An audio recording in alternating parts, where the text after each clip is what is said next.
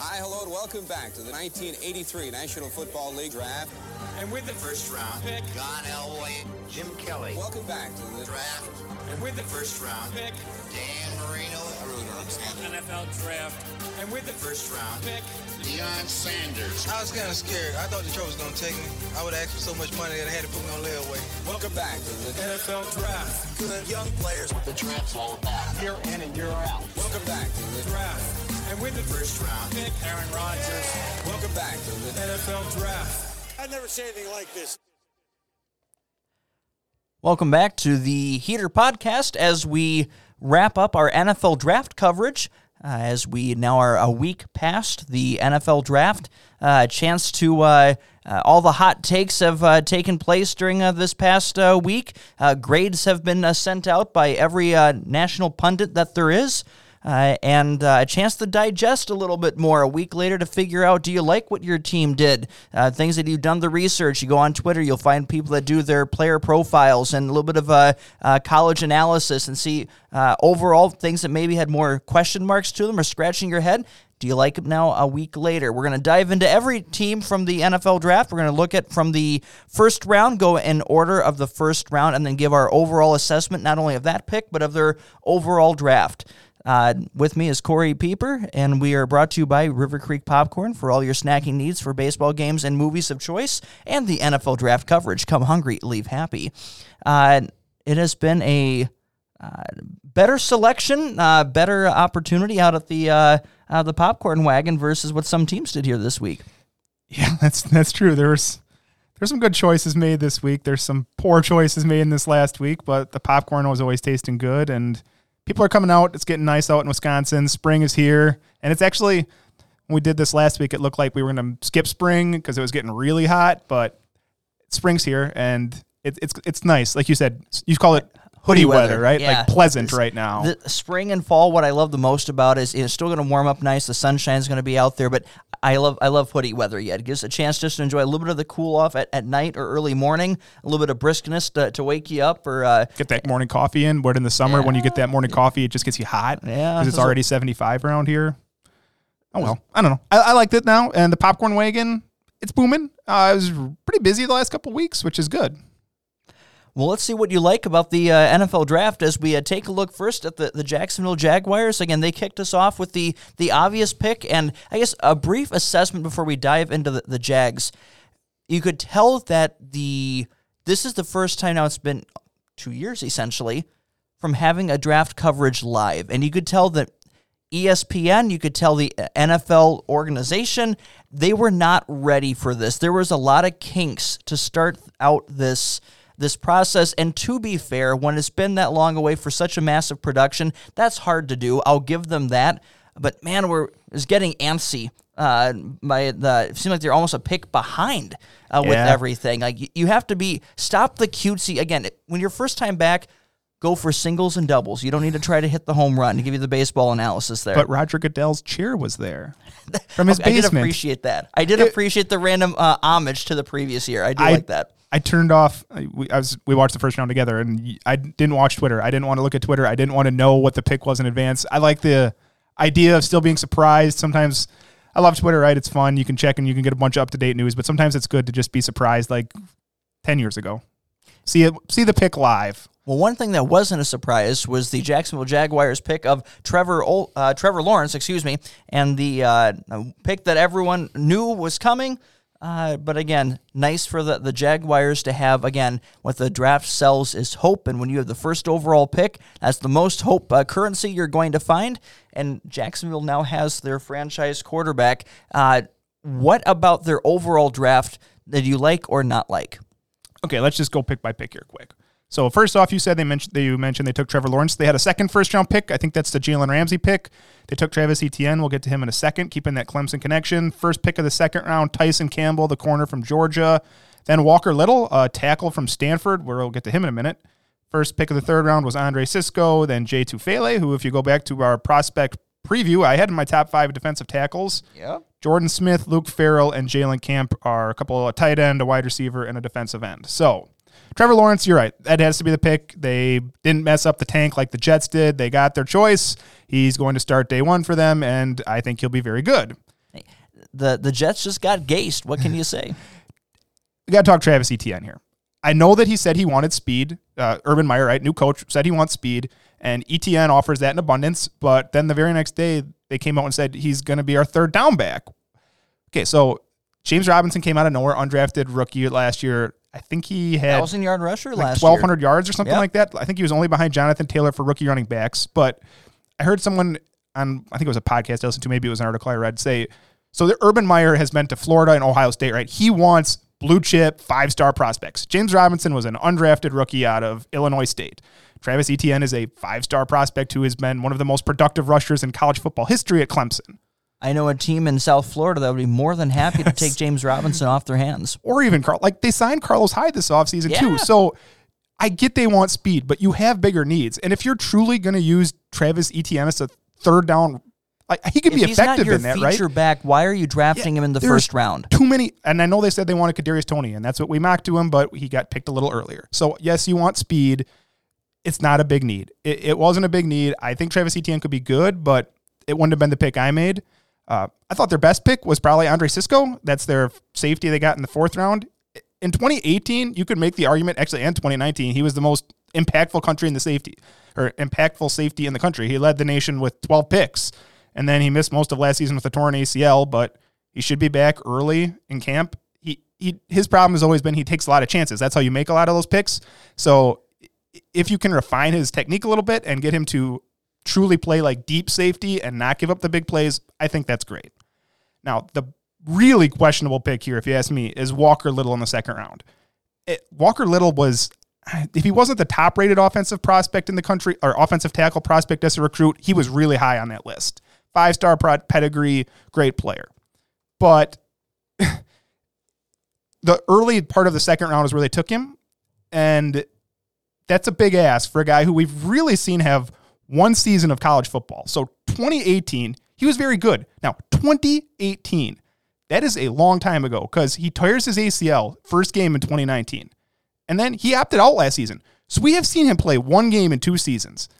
And that is a huge projection for a guy that you just took in the top 50 when Tevin Jenkins is just sitting there, who you could have taken at 25 and nobody bats an eye because that's how good of a player I think Tevin Jenkins is. So I'll say this. They didn't mess up the most important pick of the draft. They didn't mess that up. So yeah, they're going to get a good grade just on that. But there are some questionable decisions early on. It definitely could have been better.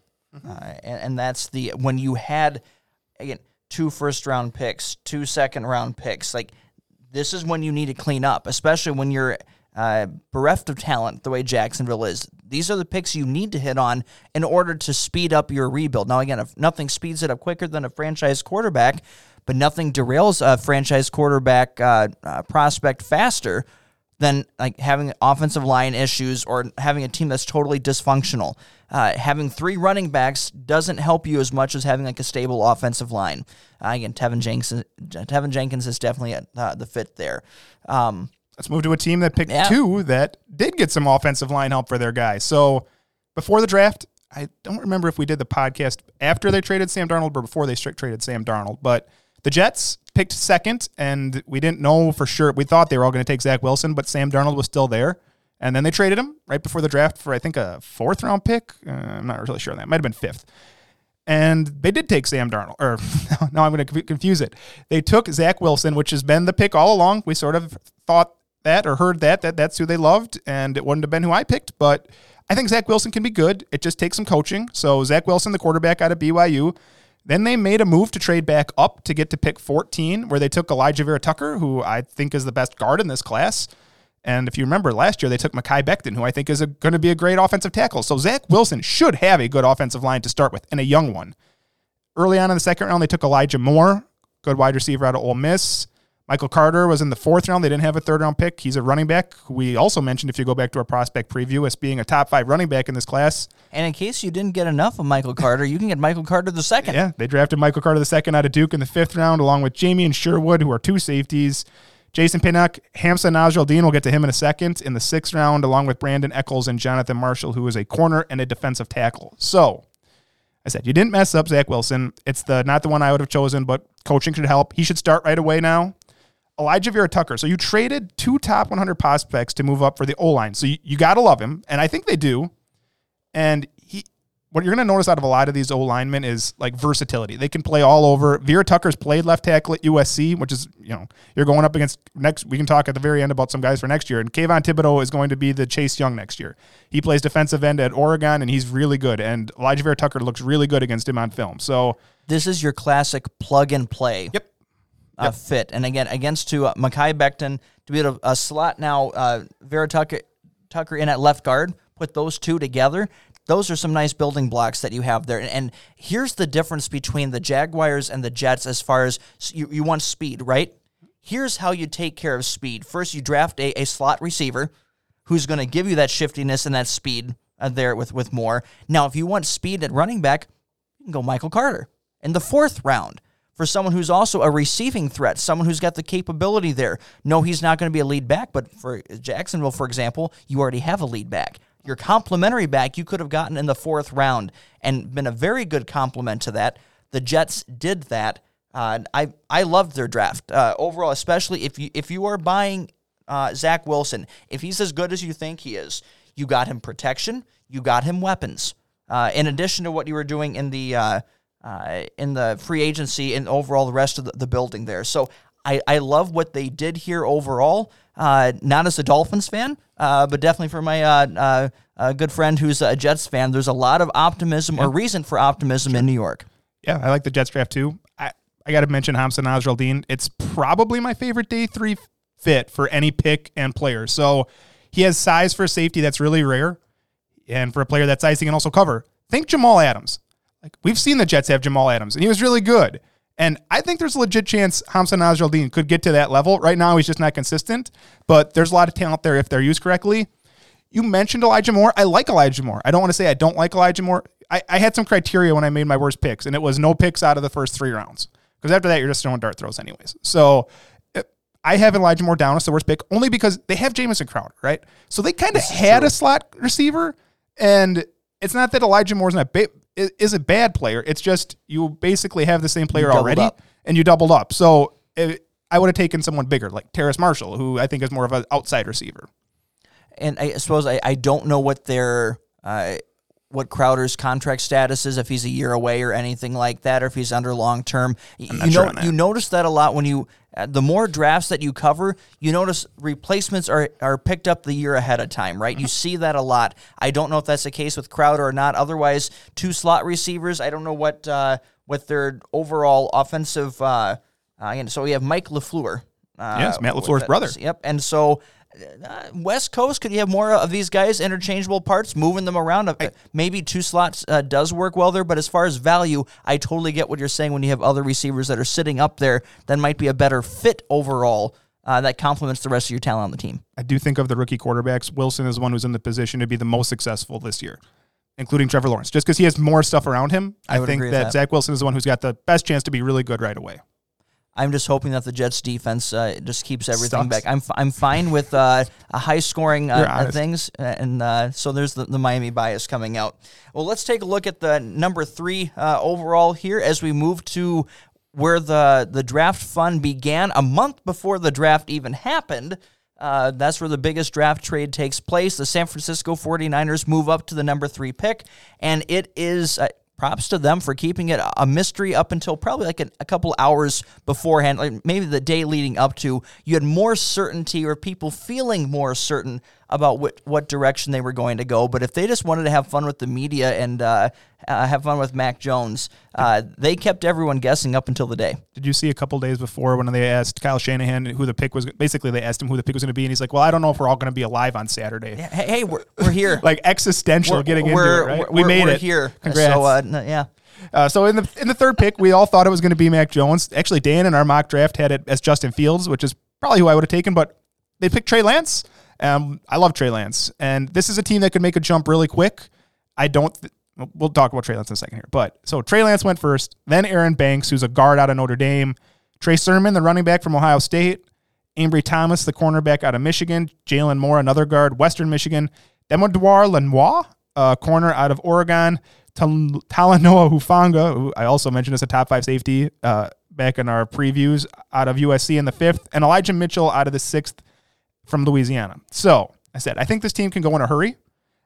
We've only seen them, it was 2 years ago they were in the Super Bowl, right? And then last year they were not very good. Trey Lance is a better selection than Mac Jones. He's actually a perfect fit for Kyle Shanahan's scheme with his ability to move and make really smart decisions. If you go back and listen to that preview, I talk about he's calling out line protections at at North Dakota State. Like, they asked him to do everything, and he was very good at it. So he probably sits. I know they've said they want to sit him a year. If this team starts off like Depends how the year goes. 4-2, 3-3, like it seems like a Patrick Mahomes, Alex Smith thing, right? Where Agreed. you could totally see Trey Lance playing down the stretch if this team's trying to win games. And it's not a slight on Jimmy Garoppolo. I think Jimmy Garoppolo is actually pretty good, but you drafted Trey Lance for this reason, to play him at some point. Well, we also know Jimmy Garoppolo is very injury prone. And so you can have plans all you want, but with an injury-prone quarterback, eventually something's going to happen. And then the question becomes, how quickly does this move from a Alex Smith, Patrick Mahomes to a Drew Bledsoe, Tom Brady, as far as when a guy gets hurt, you're in stepping up, it's your job, and now that's gone. So we'll see how that goes. What I will say is a very classic draft from the 49ers as far as they like their big O-lines and they like to do the running game. What do they address in rounds 2 and 3? Aaron Banks, the big guard, he's going to help in the running game. He's one of my favorite guards in this draft. And then Trey Sermon, again, not flashy, but he is going to help overall with what they already have in tow. I like overall, it establishes an offensive identity while you wait for your franchise quarterback to take over. Trey Sermon is who I have down as my best pick for the Niners. It's a perfect fit, one-cut scheme. If you watched him at Ohio State or Oklahoma, the one thing we have never seen with Trey Sermon necessarily is, not that there's just big gaps at Oklahoma and Ohio State because they have such good talent around him. So he's going to have to get used to running through a little bit tighter quarters, but I love the fit. The only thing is I love Banks, but you can question again, you have a zone blocking scheme with a more of a big mauling guard who's not going to be more athletically inclined. So the fit is a question there overall. We'll see what they do with that scheme. I had the worst pick as Ambry Thomas. He's a reach. I get why they took him. They took him at the end of the 3rd round. I thought it was more of a day 3 pick, but they didn't have a 4th round pick. So they didn't have a pick until the 5th round. So they filled a need, right? He's got a lot of the physical tools. I kind of hope the Packers might take him at some point in like the later picks, because there's a lot of physical tools there, and we'll get to them later on as they love their physical tools, but he hasn't put it all together yet, but they reached to fill a need because they didn't have a 4th round pick. Well, let's take a look at a team that broke your heart. Yeah, but I knew it was going to break. That was pretty much unless they were in love with a quarterback, and the only reason why you take a quarterback at that level is you have to fall in love with someone, and they never did. You heard all the stuff. Their owner was all for it because you're hoping it's your last chance to be at that level. Is there someone that you can not just take to the dance? Who do you want to marry? And they didn't find anyone that they wanted to take to the altar. So at this point, they went with if you are sticking with Matt Ryan, load up that offense. As far as best fit in the entire draft, I love this. As much as I wanted to see Kyle Pitts in a Miami uniform, you have Julio Jones. You have Calvin Ridley. Now you have Kyle Pitts. They have a chance. Again, we know offense wins games in the NFL. There's no reason why, if Matt Ryan is healthy, there's absolutely no reason why this isn't a major playoff contender next year. Defense can obviously let them down, but with that many, those types of big weapons, because you have the vertical threats on the outside, now you have your seam buster here. I don't see how this isn't a top 5 offense in the NFL next year. Yeah, my note for Kyle Pitts just says Calvin Ridley, Julio Jones, and Kyle Pitts should make one of the most explosive offenses in this game. After Kyle Pitts, in the 2nd round, they took Richie Grant. And 3rd round, they took Jalen Mayfield. I'll mention him in a second. 4th round, they took Darren Hall, the corner out of San Diego State. Drew Dahlman is a guard out of center out of Stanford, a pretty good one. And then round 5, they had 3 picks. Taquan Graham, who's a defensive tackle out of Texas. Adeteo Kumbo Ogundeje? I hope I said that right. I know, right? The defensive end out of Notre Dame. Avery Williams, a cornerback out of Boise State. We'll mention him in a minute. And then Frank Darby is a wide receiver out of Arizona State. It's a very good draft. Kyle Pitts is the right choice for them. I actually had down as my favorite pick. I didn't try to usually take the 1st round pick unless it was amazing. So I went with Jalen Mayfield. Super young. He's only 20 years old. And that's probably part of the reason he fell, because it's not a lot of experience. He played tackle at Michigan, but he's likely a guard at the next level. I thought there was a good chance he would go in the top 40 just because of how big and like what you can project at his size. So to get him at the beginning of the third round, I thought was a really good fit for them. The one that I didn't like is Darren Hall. It's not a bad pick, but his body type really limits him. I think he's probably a slot-only cornerback just because he's really short. And they drafted a better one of those in a few rounds. Avery Williams is a much better cornerback prospect, to my mind, than Darren Hall. And Avery Williams is one of the best special teams returners in the country. He had 9 return touchdowns in his career, so I thought that was great. The one thing I'll say is not getting a running back is kind of weird. They have Mike Davis, who they brought in, and I'm not even sure who their backup is right now, but I thought they would draft a running back at some point. Sounds like someone else that I know, team not to be named. What I really want to know, though, is which GM was on the NFL Network when it came to tight ends. His comment to them was, I'm usually against drafting tight ends that high, but that MFer's bad A. That was the quote here that's on NFL.com with the stuff within it of what was said on the NFL Network's to the NFL Network's Tom Pelissero. And I'm very curious to know who that GM is. We never will know. But one thing they also note is that for the Mayfield that you really like, he bombed his athletic testing overall with it. But if Powers has moved, what they're expecting is move him inside. And then you could actually have a very effective guard. Most guards are failed tackles. And when you have them with the right skill set, you can actually make Pro Bowl guards that way. So I like the pick overall as far as the project, but now it's a matter of scheme fit and how you use these guys. But I like their draft. Let's move to another offensive team, another team who, instead of going offensive line, went receiver, which you were the first person on that, and I commend you for that. You mentioned it months ago that you thought Jamar Chase would fit here. And the Bengals did that. They took Jamar Chase first overall. You have to trust if you're going to draft Jamar Chase that Joe Burrow's, they're either going to get some offensive line help later because you can't have Joe Burrow getting hurt again. And this is not a slight on Jamar Chase. He has all the makings of an absolute alpha wide receiver in the NFL who can get open against double coverage. Like, that's what you expect of him, and you just hope you make your whole offense better. So after Chase, in the second round, they took Jackson Carman, an offensive tackle out of Clemson. Third round, they took Joe Asai, a pass rusher out of Texas, and then they doubled up on pass rusher and went Cameron Sample out of Tulane. Tyler Shelvin is a big defensive tackle out of LSU. Dante Smith is an offensive tackle out of East Carolina. Evan McPherson is the first kicker in the draft. Did you happen to see the video of Evan McPherson kicking and hitting the cap off of a bottle? Did you see that? I did not. That's It's nice. amazing. It's Awesome. impressive. So Evan McPherson was the first kicker. Trey Hill is a center out of Georgia. Chris Evans is a running back who actually has got a lot of talent, but he missed a year because of academic stuff from Michigan. And then Wyatt Hubert is a defensive end out of Kansas State. And that's their draft. You thought your team might take Jamar Chase. Any thoughts? With this one, it makes too much sense as far as you're trying to get your ceiling out of your star quarterback, your franchise quarterback. You linked him up to the guy who made him hugely successful at the college level. They help each other out. It's a ton of sense. I get not going offensive tackle there, but I don't get it when they went with they picked Carman, offensive lineman that way, but you still had on the board at that time, you had Tevin Jenkins, you had Liam Eichenberg on the board. I don't. So Jackson Carman is the guy I had down as the worst pick. Yeah. He is another one. He's another one. Extremely highly regarded prospect. I remember he committed to Ohio State, and everybody was excited because he's from Ohio, but then he flipped to Clemson. Now, he played left tackle for Clemson, but everyone, including Zach Taylor, the coach of the Bengals, said they think he's going to play guard because he's very big, but he has no balance at all. And guards are just not as valuable. So here's my thought. First round, you could have taken Penei Sewell and then drafted Terrace Marshall in the second round. Or that's a better fit to me than Jamar Chase and Jackson Carman. See, if you still wanted a guy at left tackle at that point, Tevin Jenkins is right tackle. We get that. I would have tried Liam Eichenberg at left tackle because he's so fundamentally sound, which we'll talk about him in just a moment here. But that's one I would have at least rolled the dice to see, because here's someone who at least still has the overall talent or has the fundamental skill set where he good, not great, is probably where he's at.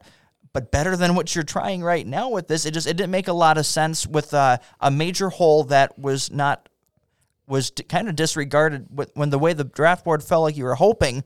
But again, maybe they see something everyone else doesn't. But usually when you're drafting this high, that answer is no. I'll say my favorite pick in this draft for them was Tyler Shelvin in the 4th round. He's probably the best run anchor in this draft. He weighs 346 pounds. He has 1.5 career sacks. He only played 2 years because he opted out last year, but he held his own at LSU. He's a big dude. Maybe you get more out of him. Maybe you get him to be a little more of a pass rusher, but at worst, he's like your prototypical nose tackle who eats space, and think like Vince Wilfork, right? Who long career, who's just a big dude who can eat guys and let your linebackers flow. I don't know. I was just kind of middling on the Bengals draft, I guess.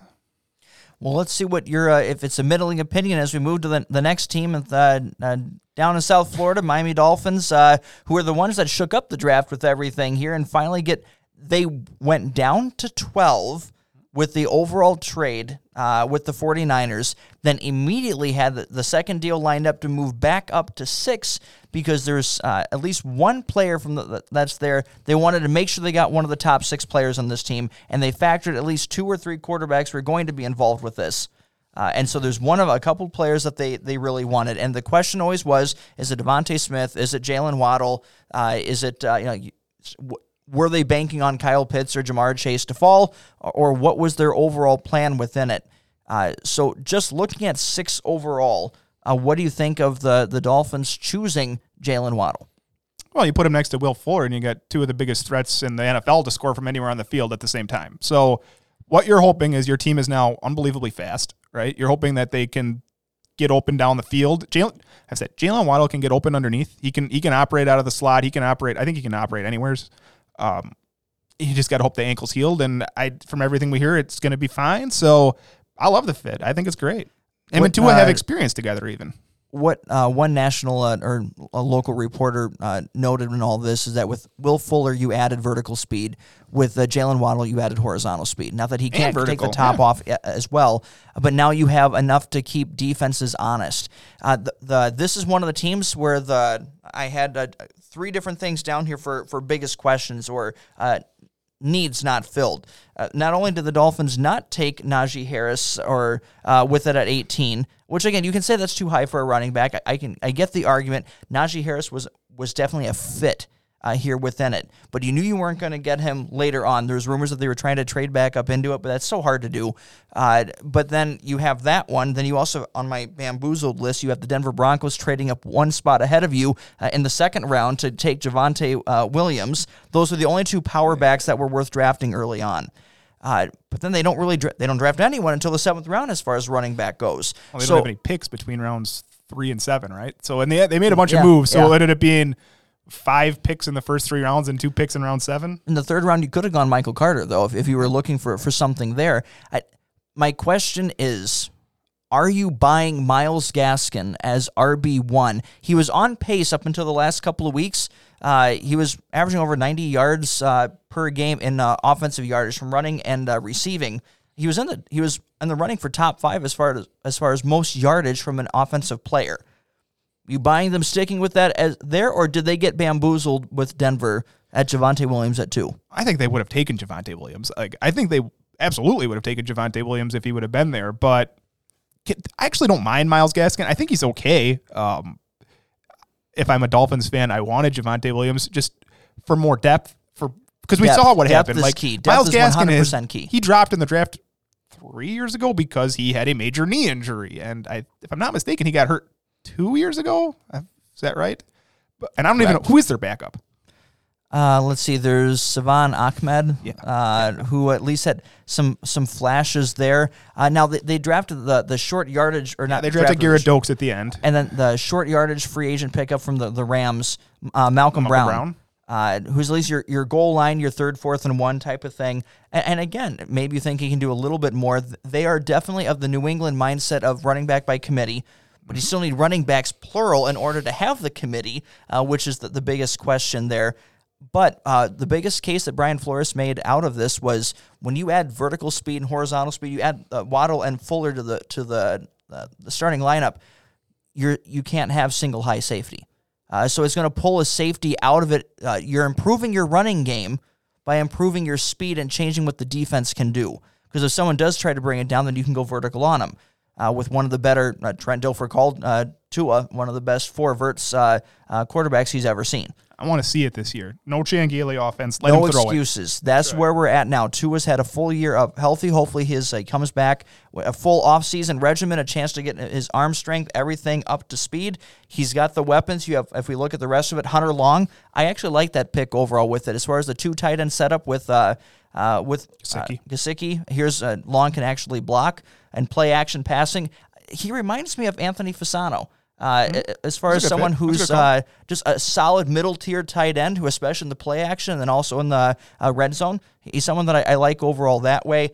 Brian Flores, you could tell he doesn't hide his emotions with his defensive guys. When he gets the guy he wanted, you remember last year, as Raekwon Davis, he was pounding the table when they got him.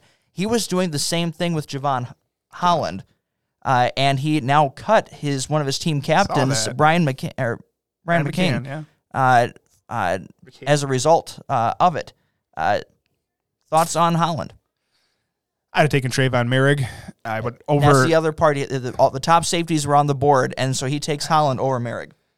Okay, so their draft goes Jalen Waddle, Jalen Phillips, Javon Holland, Liam Eichenberg, Hunter Long, and then in the 7th round, Larnell Coleman and Garrett Oakes. I would have taken Trayvon Moehrig instead of Javon Holland, just because if you watch him on tape, Trayvon Moehrig looks way better than, like, Richie Grant also went in front of him, and Trayvon Moehrig looks much better than both those guys. Javon Holland's a little bigger, I guess, if you're going off that.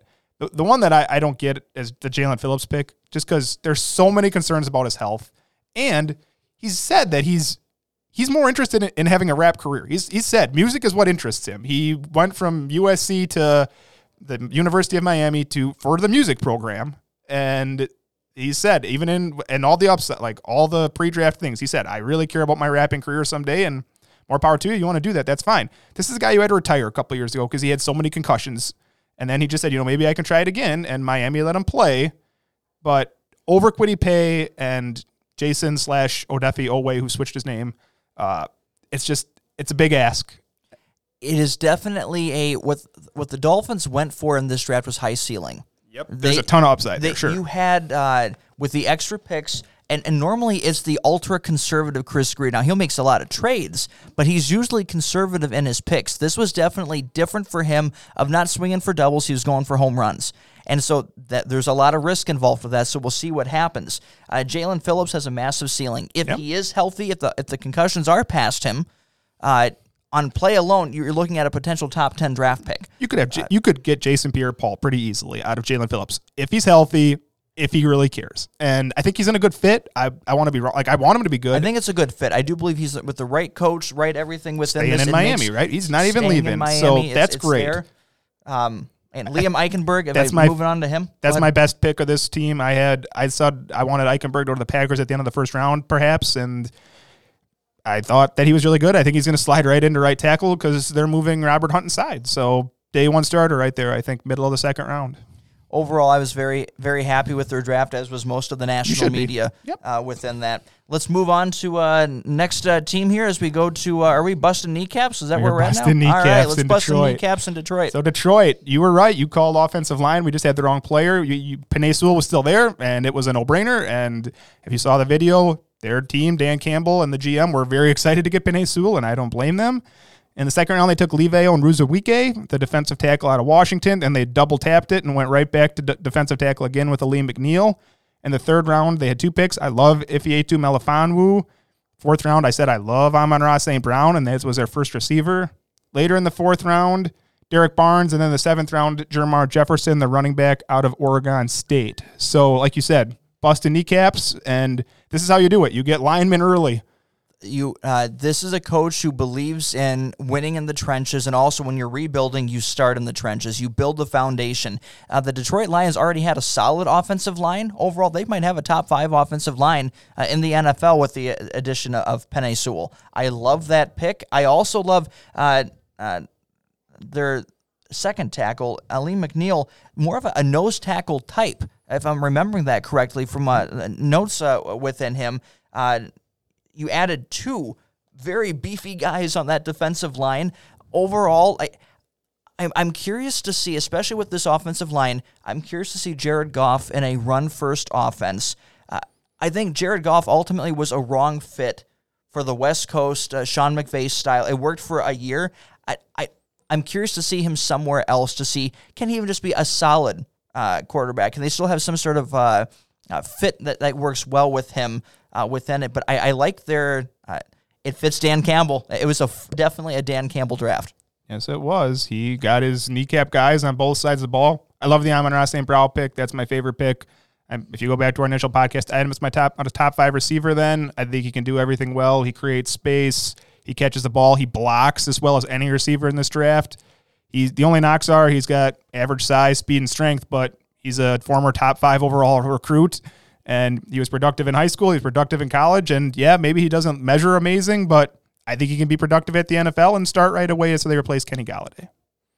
I like when you can get the lower picks to work out well and get high upside there. That's awesome to go with it. One last thought on McNeil, a 320-pound frame. The man played running back and middle linebacker in high school. Yes, he did. Yep. One of the most athletic 320-pound nose tackles you'll find, and we'll see how well that translates to the NFL. Let's get to some defense. The first defensive player goes off the board at pick 8, and that is J.C. Horn.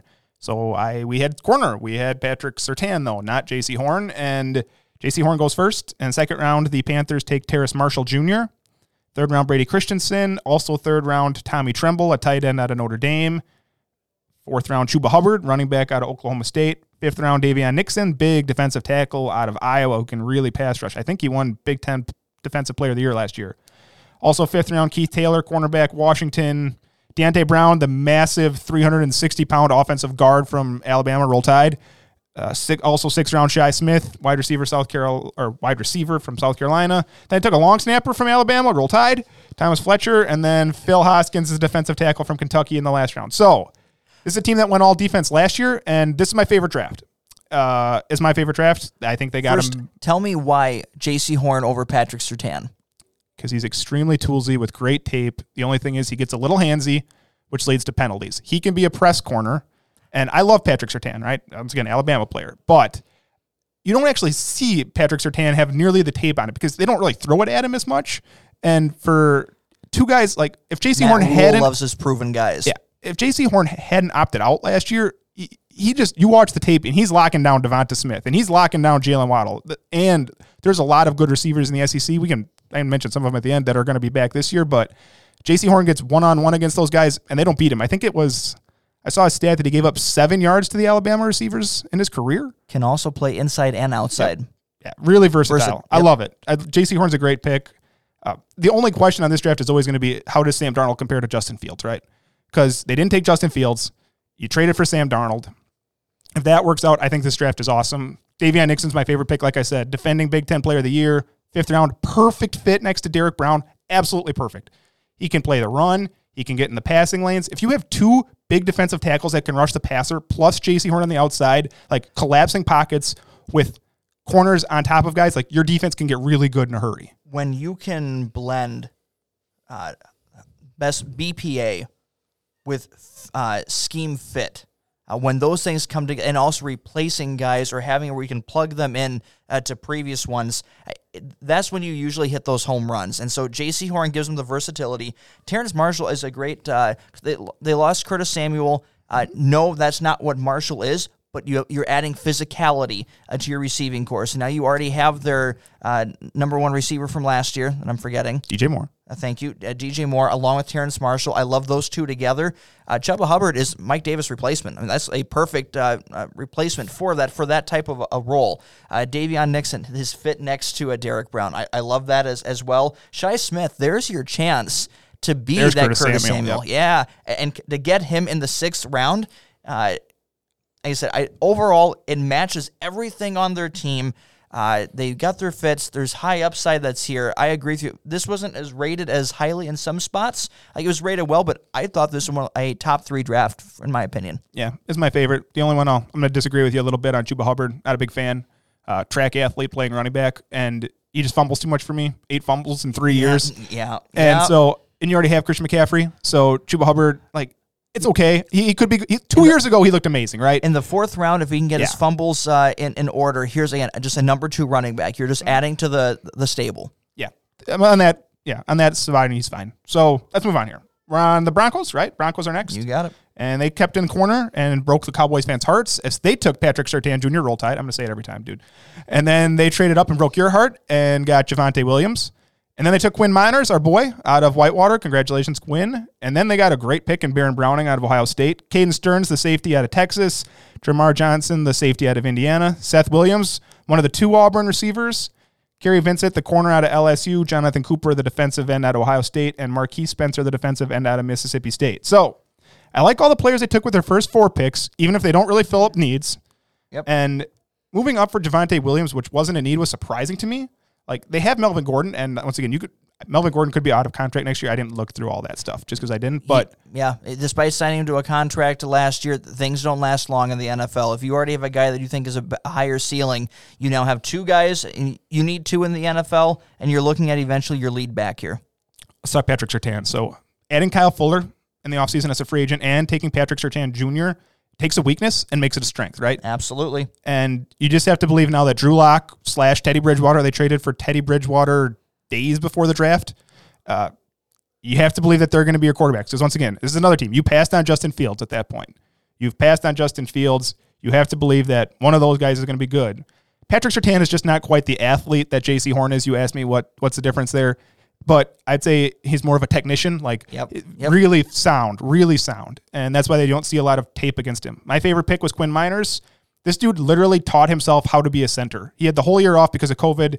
And if that doesn't show you how coachable you are, I don't know what is. He's blocking oak trees. This is how he's learning how to attack it. If you see the video on his training sessions, he fits the mean mentality, the mauling mentality of an offensive lineman. I think there seems like the floor there is quality rotational player. I don't see how he's possibly a bust. Absolutely. And the worst pick I had is Caden Stearns. I broke my own rule in that he's a 5th-round pick, but he's the size of a safety, but he's a truly terrible tackler. If you watch Caden Stearns, he misses a lot of tackles, so I'm not really sure. You can't really play him on special teams. Maybe you got to coach him up. This fits question marks as far as for both the Panthers and the Broncos. You're passing on Justin Fields. That's going to be how this draft is defined. I love their first 4 picks as well, but for both of these guys, we like the Panthers, we like the Broncos draft.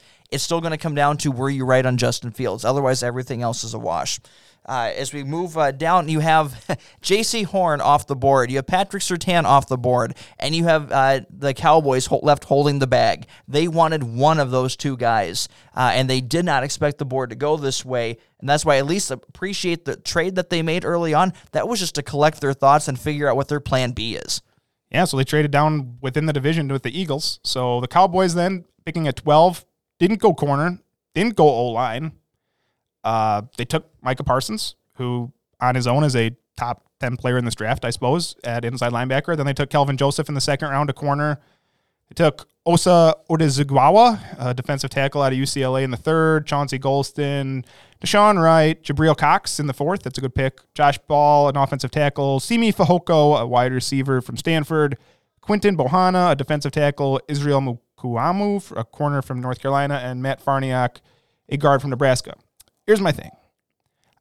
I really have no idea what the goal is here. So Parsons certainly fits the mold of an athletic linebacker. They like that, but you have Leighton Vander Esch and Jalen Smith, which $60 million contract you just signed him to last year. And they're really injury prone. I get that. But it's really a weird fit. And then you take Jabril Cox in the 4th round, who I like. He's Micah Parsons light, but another linebacker? How are you going to do this? One of Vander Esch, whose 5th-year option was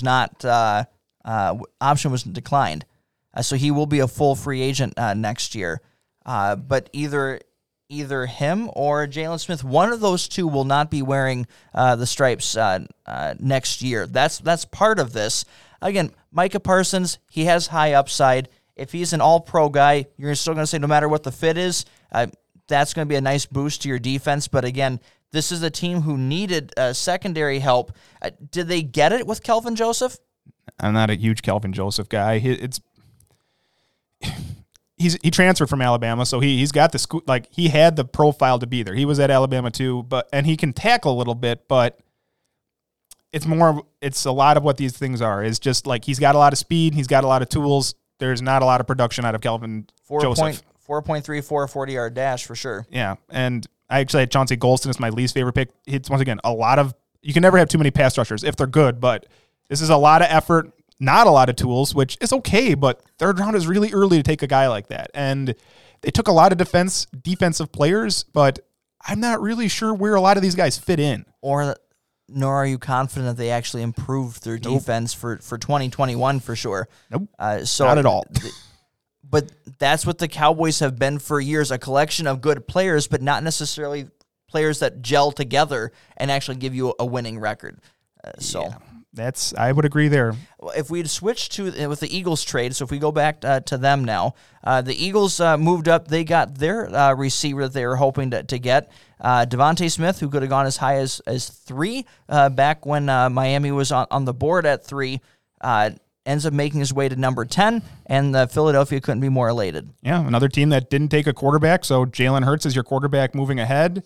They took Devonta Smith at 10 after the trade-up, and Roll Tide there, Alabama. And then in the second round, Landon Dickerson, another Alabama player, Roll Tide. Third round, Milton Williams, defensive tackle, Louisiana Tech, who a lot of people could have had going earlier. Some people love their fourth-round pick in Zach McPherson. I do not. We'll get to him in a little bit. He's a corner. Fifth round, Kenneth Gainwell, great pick, running back, Memphis. I like that pick for a later round pick. It reminds me, again, you had went to Washington last year. Who was the running back that went from there? We were high on him in that draft within it. And I'm forgetting his name, but he ended up doing very nicely for the Washington. Oh, Antonio Gibson. You went to the Washington football team. I was there like college. I was like, Washington College had a guy? Okay. Yeah, Antonio Gibson. Yeah, great good comparison. Gainwell was his replacement. And he didn't get a chance to see a lot with it, but he's the same. He's the toolsy. He's got the same type of build. Everything is there. I very much like the Gainwell pick here. And then they took Marlon Tupelo-Toto from USC at big defensive tackle, Taron Jackson, Jacoby Stevens, and Patrick Johnson. So the Eagles, you mentioned Devonta Smith, leapfrog him. It's a great fit. You said he could have really been selected earlier. It's not have been surprising. He'll be their alpha wide receiver. And which one did they get last year? First round pick. The TCU guy. Oh, that's escaping me right now. I can't think of his name. Oh, well. So back-to-back years, they've spent first-round picks on wide receiver, and that'll help Jalen Hurts as he develops. My favorite pick is really Landon Dickerson. Do you remember how bad the Eagles' offensive line woes were last year when they had all those injuries? Well, Landon Dickerson has dealt with injuries. That's probably why he fell this far, but when healthy, he's probably my favorite lineman in this draft. He's literally played all 5 spots at both Florida State and Alabama, 2 of the premier programs in the country, so you know he's versatile. I mentioned Zach McPherson. Some people love him. It's a lot of production, and he transferred from Penn State, but he's going to be asked to play right away because they really only have Darius Slay and Avonte Maddox, and it could be a big ask because I think there's going to be a learning curve there. Jalen Reagor. Yes. I knew I was TCU. I had the team even from where he played, but I couldn't remember his name. So now we have the team that's in between those two because we covered the trade. And so we grabbed Philadelphia, we grabbed Dallas. Let's do the Bears because they trade up with that pick to the Giants. Let's do the Bears here. And Ryan Pace and Matt Nagy are taking the chance to keep their job. So they make the trade up because Justin Fields has dropped, and let's go get our quarterback. And the Bears believe he's their next franchise quarterback, and I think he's the second best quarterback in this draft. They believe that about Mitch Trubisky, too. So what makes this different, Corey? What makes this different? Well, Justin Fields has much more consistency. You've seen now, just like Mitch Trubisky. Mitch Trubisky had 1 year. 1 year wonder. Yep. And Justin Fields has a year and a half, right? A weird year, but he needs to be great for this front officers to keep their jobs. I don't think he'll start right away. He should compete to start right away. He's probably already better than Andy Dalton. I like Justin Fields. It's a big ask. It's not a lot of talent. He'll probably have Allen Robinson for 1 year. Now, they made a move in the second round. We've talked about Tevin Jenkins, right? There he is. So improve that offensive line for a rookie quarterback. If they had stayed put at 20, no one blinks an eye, right? You'd take him there, but he played offensive tackle at OK State, and he can step in and be either out. He can play right tackle. He could probably be their next Kyle Long at guard if they want him to play there too. So power and physicality, I like it. They're trying to help Justin Fields, which is something they never did for Mitch Trubisky. Now, I also think there's a lot more physical tools in Justin Fields than Mitch Trubisky. He can throw the ball. I've watched Mitch Trubisky many times in the NFC North throw the ball 10 yards or less to his left only because he's terrified to throw to the right for whatever reason. And the knock on Justin Fields is, he's a one-read thrower or he runs.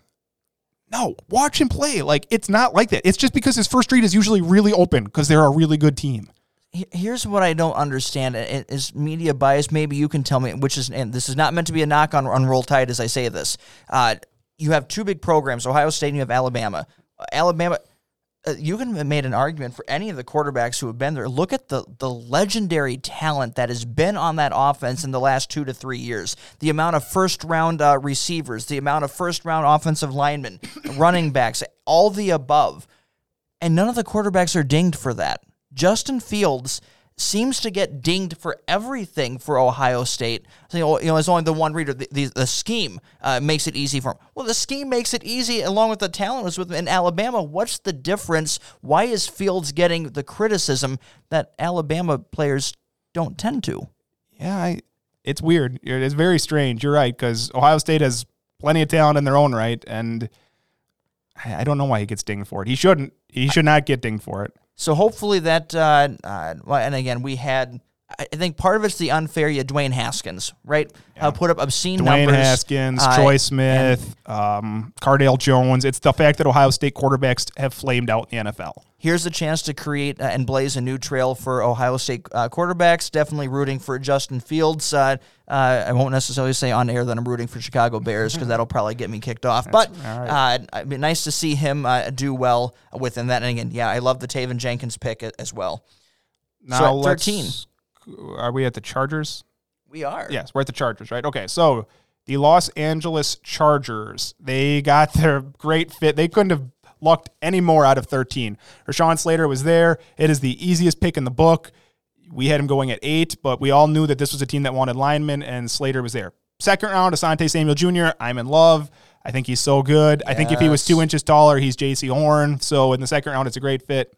Josh Palmer in the third is weird. Trey McKitty in the fourth, or also in the third, is weird. Chris Rumpf is weird. Brendan James, weird. And then Nick Neiman, Larry Roundtree, and Mark Webb. So I think they nailed the first 2 picks. I think they're as good as anybody. And after that, it's a really weird fit. It's a lot of reaches. So the Chargers, when best player available meets a need, it's a no-brainer. And wherever Rashawn Slater lines up day 1, he's a starter.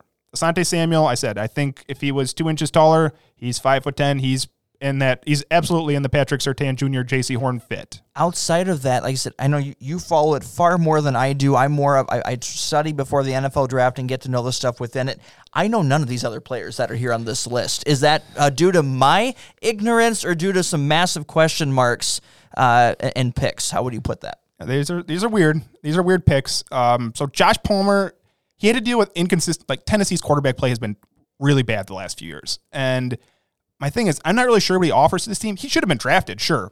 Probably not that early, a couple rounds later. He's a socialist athlete with socialist shies, with a bad college production. And a team, ESPN gives him a 55 grade, which in baseball, that's a decent grade. And not they so already much in had football. Keenan Allen, Mike Williams, Jalen Guyton, and I liked KJ Hill more last season. So I'm not really sure what the pick is there. Trey McKitty is a blocking tight end, and he was at Florida State and Georgia, but it's a really early pick again for a guy who is not going to, maybe he can get open underneath, but I suppose to be fair, he was great at the Senior Bowl. So I guess some of those late things when you don't have a lot of tape or when the tape is already damaged by erratic QB play and you don't have a lot to go on, when you're seeing glimpses outside of that tape, it's easy for a scout to fall in love with the guy.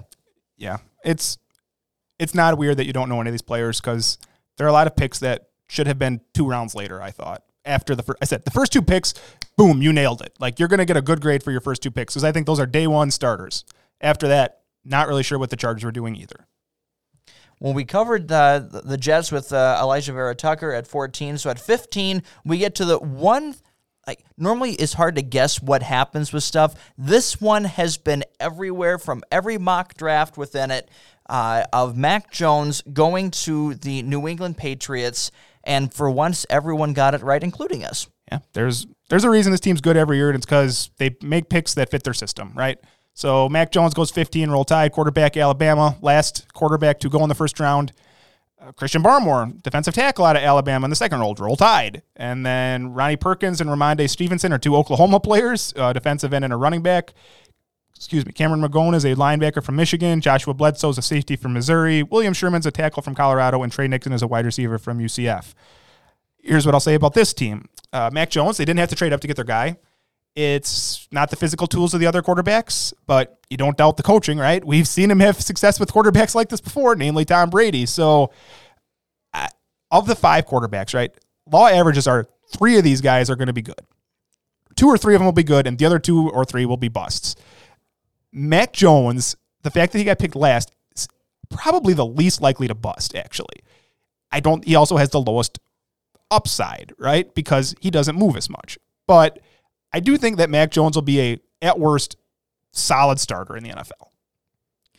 I like overall, it's a very Patriots draft. When you look through the rest of it here, and the Lions, Christian Barmore, Ronnie Perkins, even Ramondre Stevenson, he's a big back. He's huge.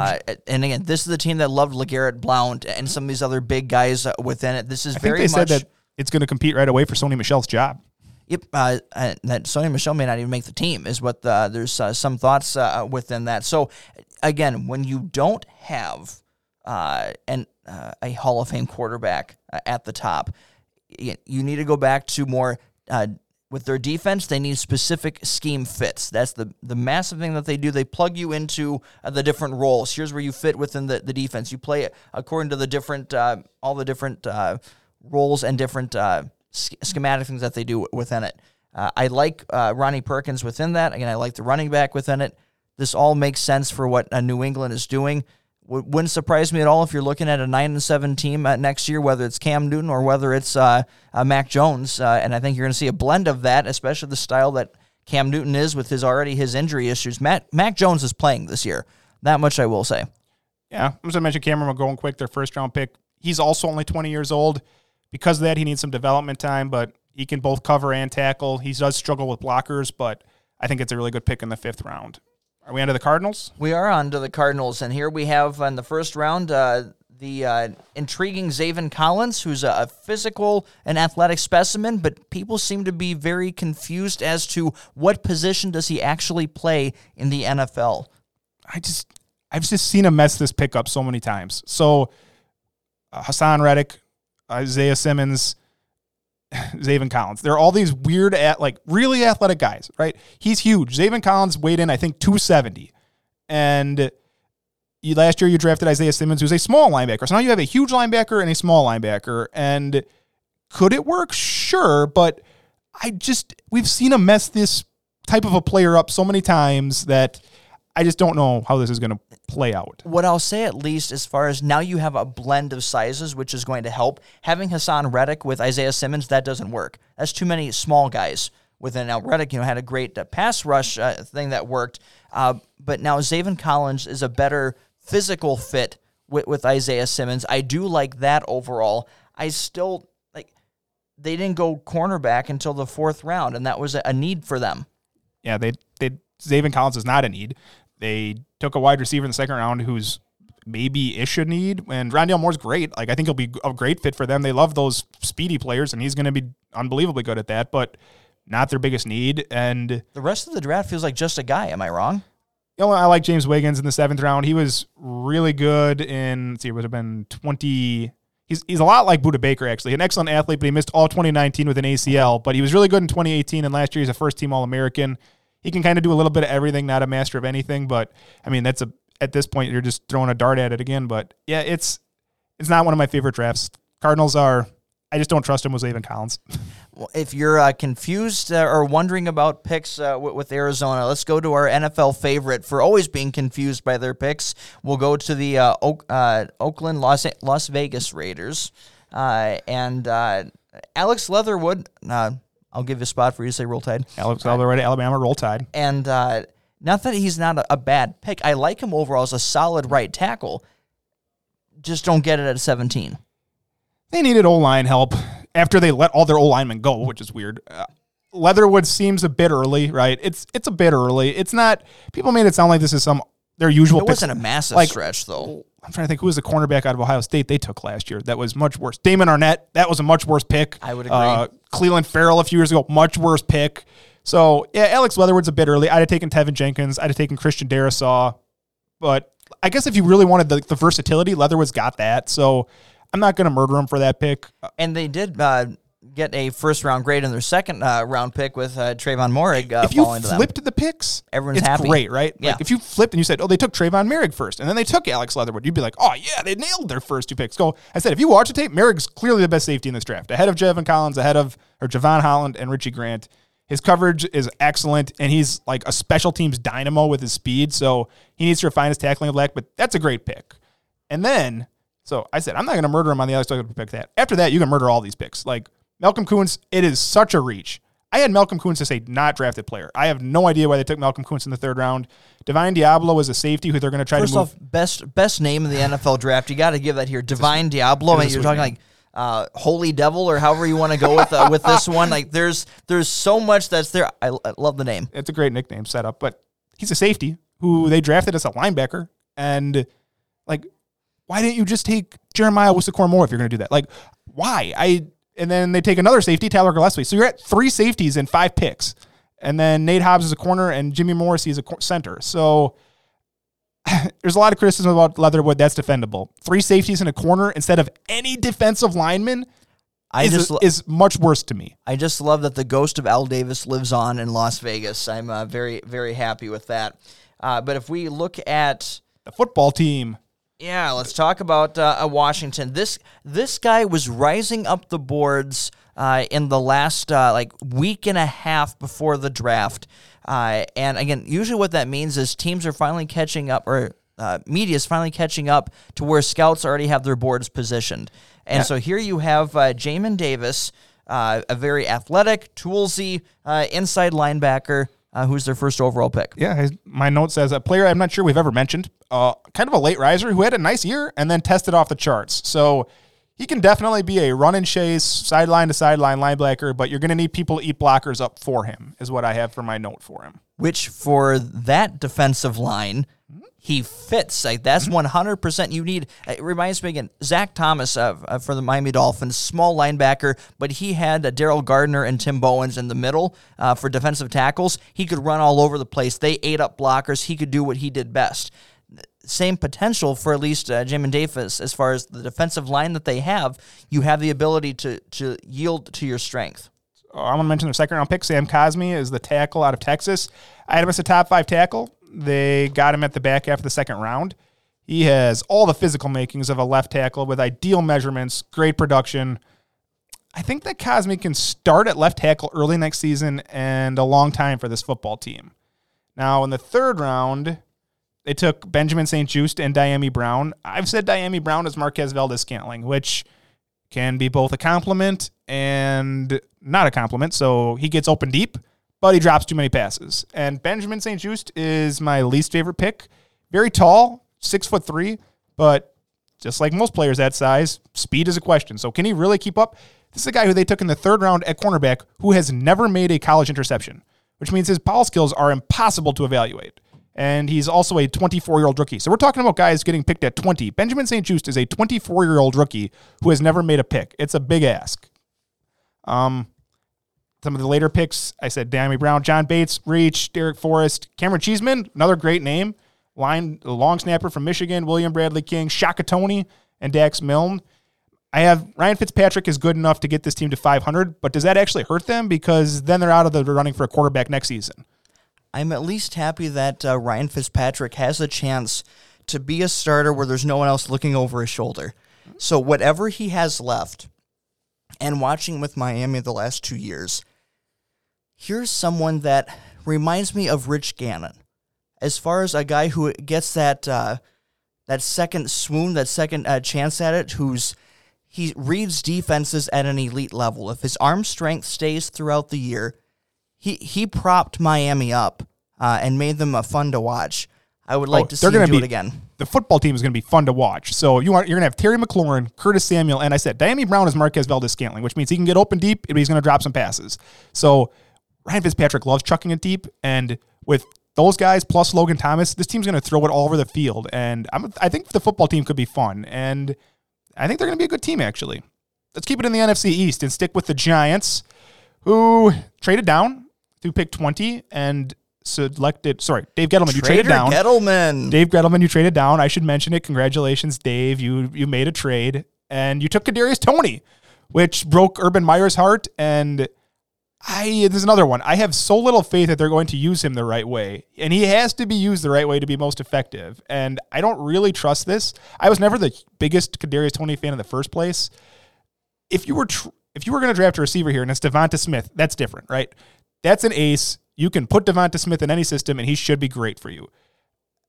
Kadarius Toney needs to be like schemed open, and can he work? Sure, he could be Victor Cruz for him. Yeah, you could absolutely get Victor Cruz, but even Golden Tate. You get Golden Tate. Sure, again, they need to figure out his. There's some things that he's going to do well bringing in from the college game. Some things you're going to have to figure out how that works at the NFL level. And I said he's the one that needs the most developmental time to put that together. Now, do you have that time because you signed Kenny Golladay and Darius Slayton and Sterling Shepard that you have there along with Evan Ingram? Okay, yeah, you do. And now you have a chance to make this your toy as long as you use it right, but obviously there's a question on use. I'll say this. This team has extreme needs. Not just needs, extreme needs on the offensive line at every position. And you know how many offensive linemen they took? Listen to these positions. So they took Kadarius Toney. He's a wide receiver. They took Azeez Ojulari, who I love, at outside linebacker. Great pick in the second round. I like Aaron Robinson from UCF. Yeah, good corner. And Ellerson Smith, outside linebacker. Gary Brightwell, running back. Rodarius Williams, cornerback.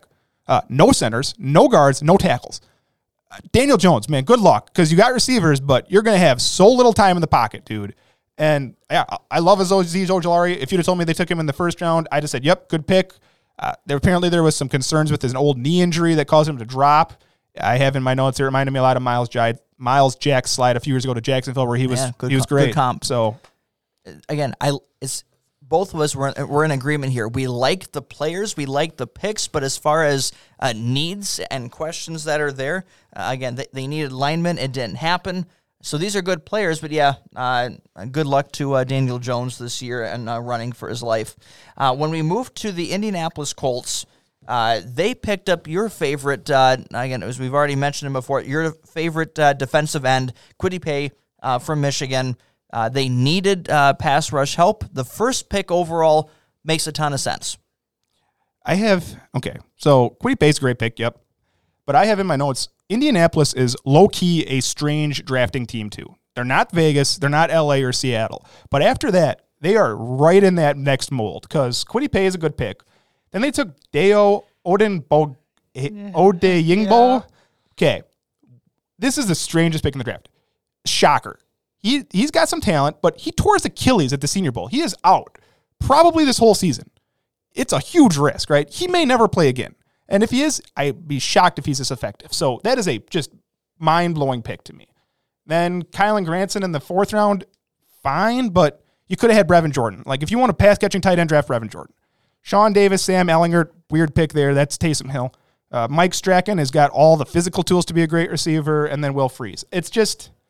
See, what happens with Indianapolis is that they're looked at overall as a good drafting team on reputation of just the one draft when you had Quentin Nelson and you got Darius Leonard in the second round. They had home run picks, and it gave them the reputation that they do well at the draft. When you look at the rest of it, not so much. Kwity Paye is the only one, and I said Michael Strachan gets honorable mention just because he's measurable. I think he's like 6'5", and he runs like a 4.3.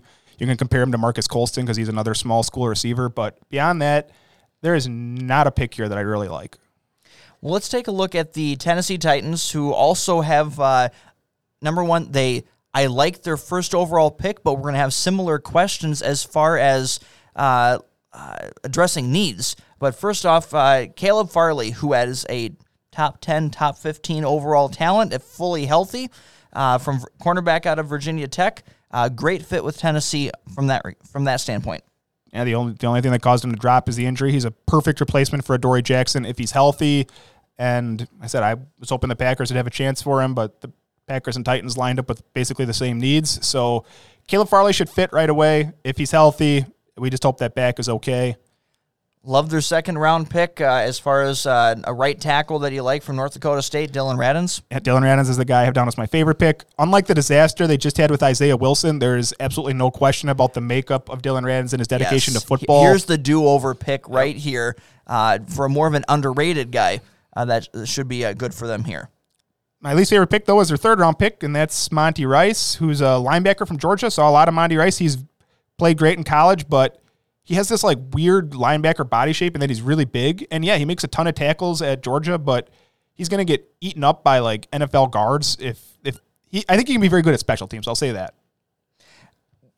What's your opinion on Dez Fitzpatrick? Because this is what I have down for one of my 3 biggest questions from the draft is the Titans didn't address receiver. Nothing in the first 3 rounds. Here's another one, a major hole. You have tons of guys that were going through the middle rounds that you could have picked here, from Dwayne Eskridge to Amari Rodgers to so many of these guys that we've already mentioned on here. They don't do a thing. Then they pick Dez Fitzpatrick with the 4th overall pick in the 4th round. So I don't have as many points as you do, but I have, is Dez Patrick enough to fill the Corey Davis-sized void? And I don't think it is. Dez Fitzpatrick went to Louisville, and they actually drafted Racey McMath a few rounds later from LSU, another receiver. But Fitzpatrick ran fast, but if you watch him, he doesn't really move all that well. And Louisville has kind of a weird offense. It's the Lamar Jackson offense. Now next year they're going to have another running quarterback prospect, not to that level, but so they run kind of a weird offense, and basically Dez Fitzpatrick just gets asked to run deep, and he's okay at that, but he's going to have to show that he can get open underneath in the NFL.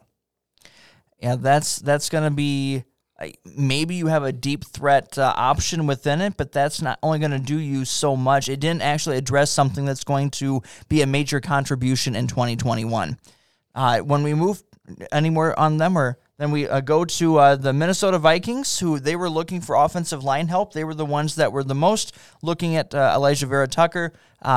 He was taken earlier than they could get their first selection in, so they end up with a trade, and they get themselves Christian Darrisaw. Man, did they get a lot of picks in the end in this draft. So they get 4 third-round picks and 3 fourth-round picks. So they was loaded up on those middle-round picks, and they're going to do really well on them. Now, Darrisaw, they traded down with the Jets, and they got roughly an equal offensive lineman to Elijah Vera Tucker, who they would have picked at 14. Darrisaw is probably a left tackle prospect, whereas I think Vera Tucker is an interior line prospect. So Agreed. It's probably a more valuable pick anyways. We're going to talk in the 3rd round here, so I'll read them quick here. Kellen Mond is a quarterback. Chaz Surratt is an inside linebacker and a really good one. Favorite pick of the draft, Wyatt Davis. Yes. Guard out of Ohio State. Absolute monster. So they could have had Vera Tucker, and then the tackle market is thin. So what Correct. did they do? They went with tackle first and picked up, one of the more run-mauling interior linemen in this draft. You not only fill a need once, you fill it twice. So again, here's a team that actually looked at their needs, looked at the board, and matched it up very, very well. Yeah, 2-time All-American. Bloodlines of Willie Davis, Hall of Famer, so he's got to the bloodlines, and I think along with Darrisaw, it improves their O-line right away. Now, the weirdest pick here is Kene Nwangwu, who is I don't think he should have been drafted. The Vikings took him in round 4. He is a kick returner. He has only ever been a kick returner, and once in a while he gets some carries. Now, Iowa State is where he went to. Iowa State has a great running back named Breece Hall. He will be in the draft next year. I'm not really sure why they took a returner pick. I guess you're hoping he's Cordero Patterson is what you're hoping for. I guess you're hoping that there's more ability there than what was used, I guess. And sometimes you have that happen at college programs. You have guys that are underutilized, and then you find a way to use them better in the NFL. It happens. We'll see. Yeah, there's a lot of good picks here, though. I'm going to talk about quick. Amir Smith-Marset is a wide receiver they got in the 5th round. Jalen Twyman in the 6th round. With all the picks they made, there's a lot of good ones. It's surprising they didn't get a safety, but I did like the Vikings draft, too. What about Kellen Mond, quarterback there for that? That was obviously the first of their 3rd picks. He was taken 2nd overall in the 3rd round. Yeah, I don't know about Kellen Mond. I've never been a Mond guy. He's going to be in a better fit where he gets to develop. Like, you could not ask Kellen Mond to play day 1. He would be way out of his league. So Kellen Mond, he's like, his accuracy is all over the place. Like, he's got physical gifts to play football, but you watch Kellen Mond at Texas A&M, and his throws are way behind and way above, and I'm not sure Kellen Mond is ever going to be a whole lot.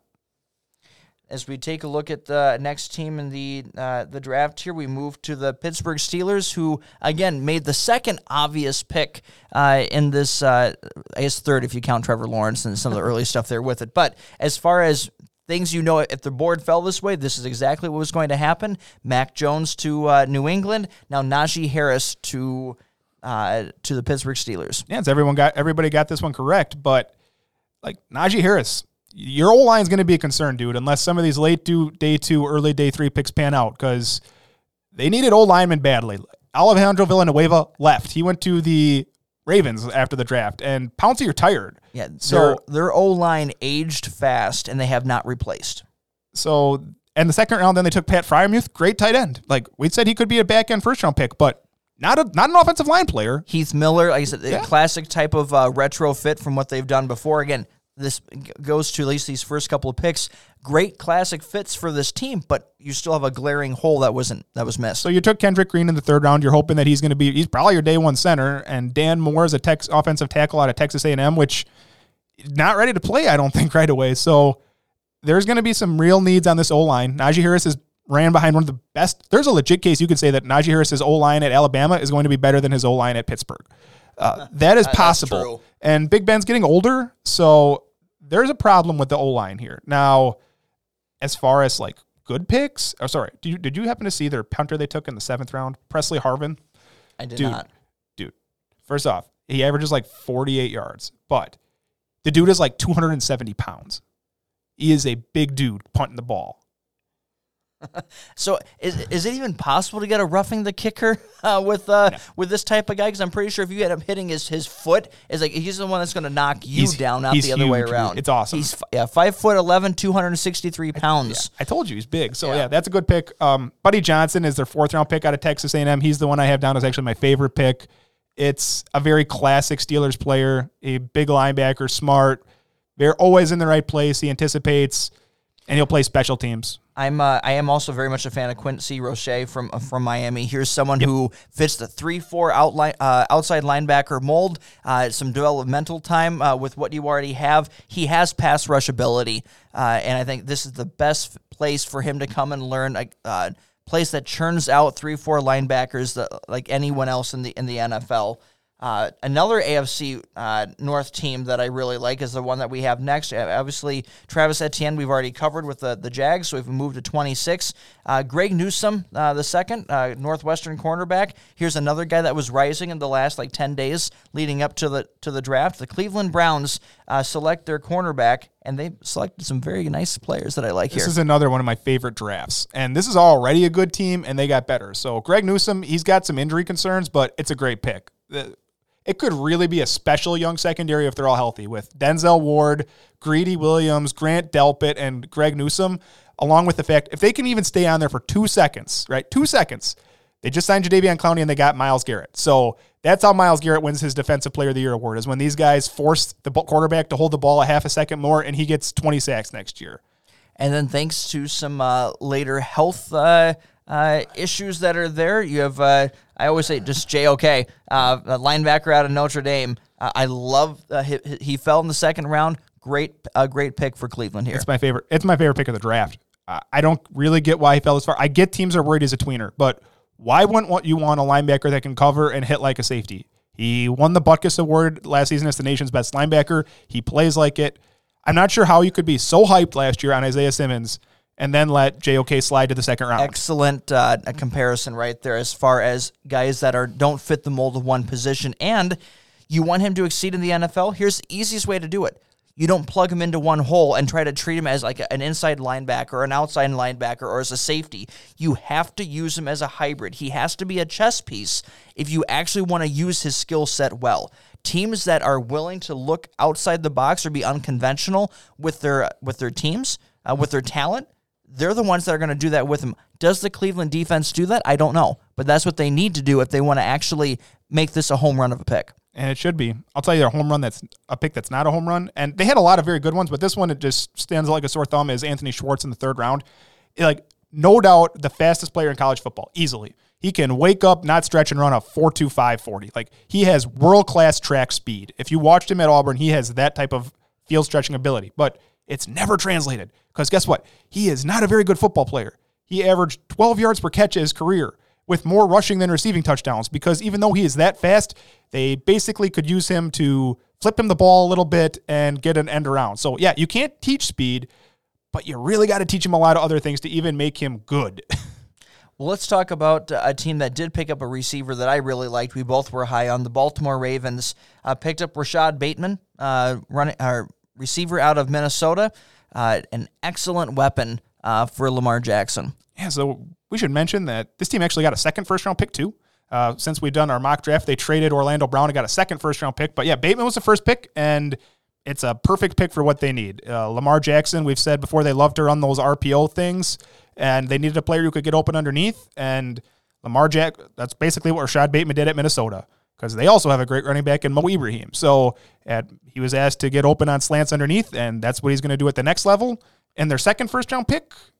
Yeah, Sorry, Odafe. Oh, wait. No, I was just going to say, again, Penn State has the ability to produce athletes that later have to become better football players. And he couldn't have landed in a better spot to do it, right? It's a rare athlete who has never put it together into production, but this is the type of pick that the Ravens typically have success with. You're hoping that you get Calais Campbell, and could he do it? Sure, he could. And then a couple of rounds later, they picked Tylan Wallace as a receiver, who I think is another great fit for him. Like, he suffered an ACL in 2019 when he was pacing towards an absolutely monstrous season. Monstrous. And then surprisingly came back another year and did a good job of showing he was mostly recovered.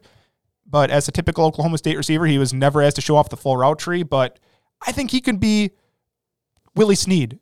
And they've had Willie Snead. And so if you tell me they got two good receivers, I think the Baltimore offense, and now they're still going to be a running team, right? They're always going to be a running team as long as Lamar Jackson's on the team. But you can at least have the threat of throwing the ball now. What I like with him, again, when you look at the bios of these guys, here's another one that's competitive, fierce within, tough.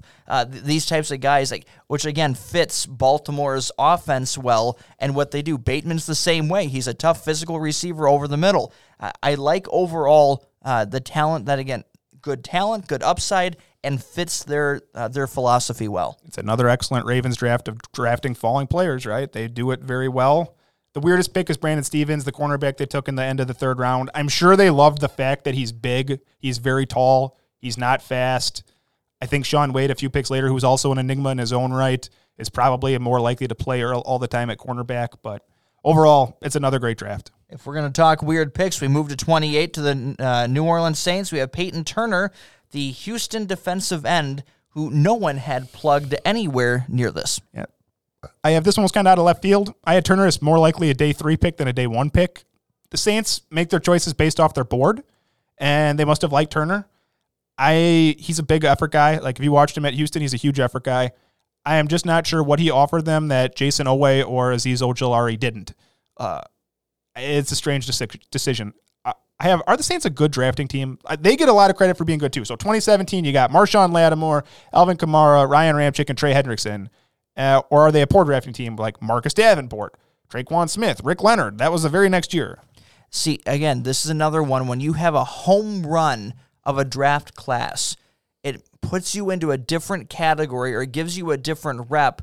That, yes, you nailed that one. Some of it's luck. Some of it is definitely scouting talent, and props to you for getting that type of a franchise-changing draft, that type of an impact draft. One great draft, though, doesn't mean you're a good drafting team, and that's what we're seeing with the Indianapolis Colts and what we're seeing here also with our example here with the Saints.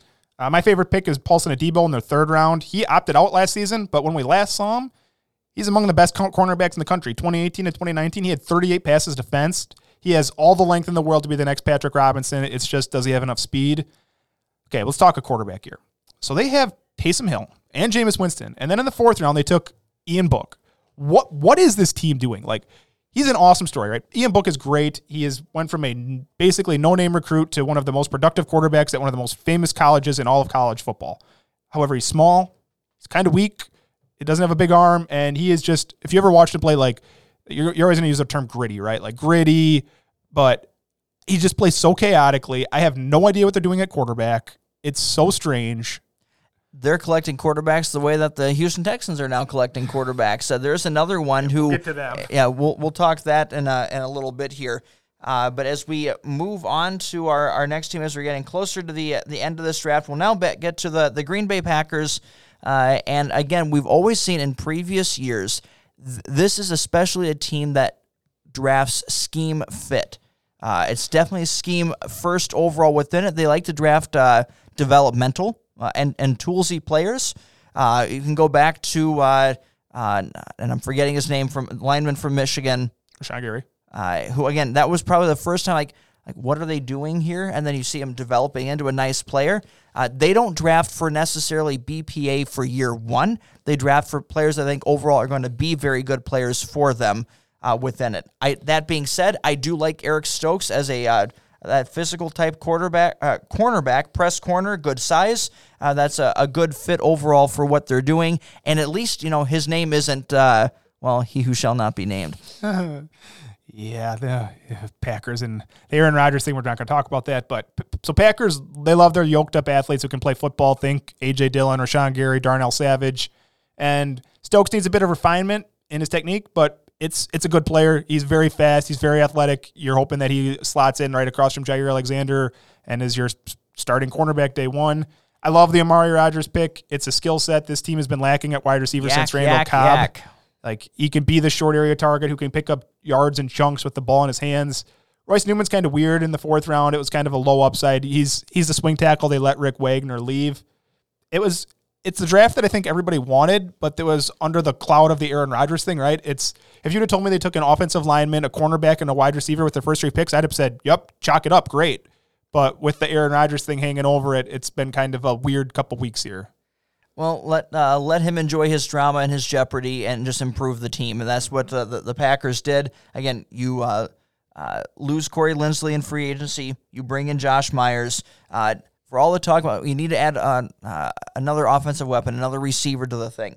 Someone with a different skill set than what is there. You did that. I don't think there's a better fit for Amari Rodgers, especially when you already have the vertical threat. You have everything else that the offense is there. He adds a different component, a different strength and skill set to that offense. I think he's going to quickly surprise. I expect him to be one of the better year one contributors for a team. I think it's a great fit there. And so you do give everything. You improve the offensive line. You add an offensive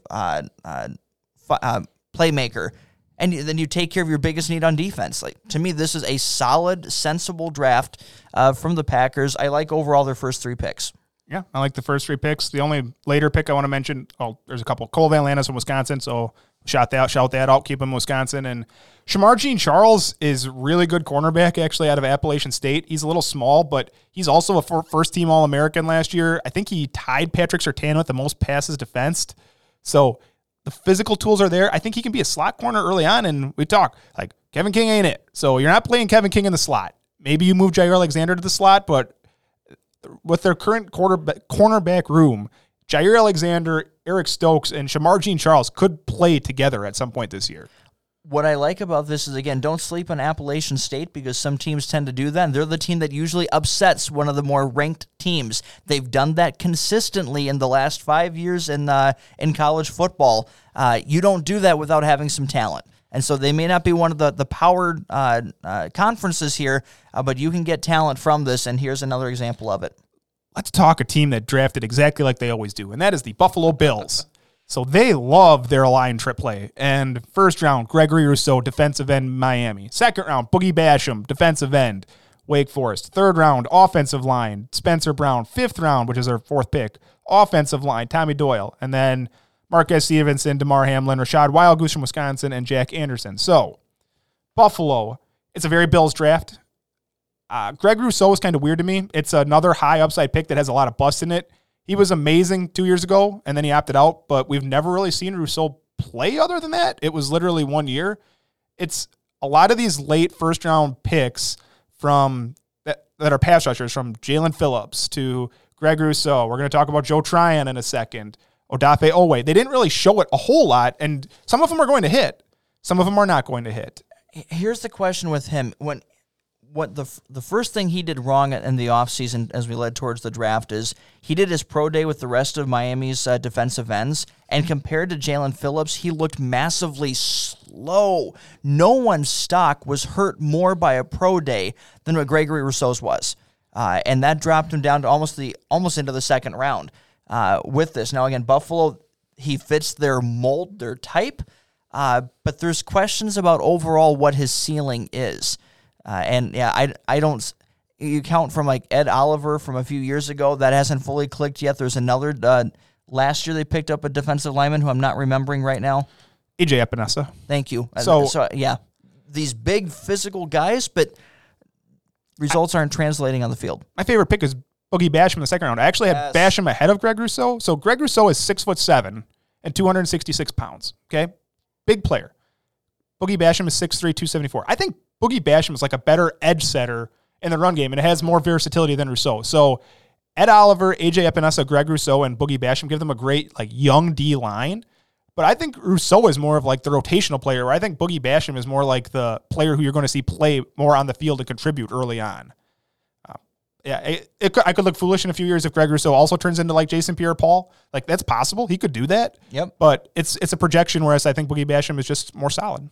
Now, maybe I'm misremembering it. This goes down to the 6th round, but weren't you a fan of Damar Hamlin? I was a fan of Damar Hamlin. You're correct.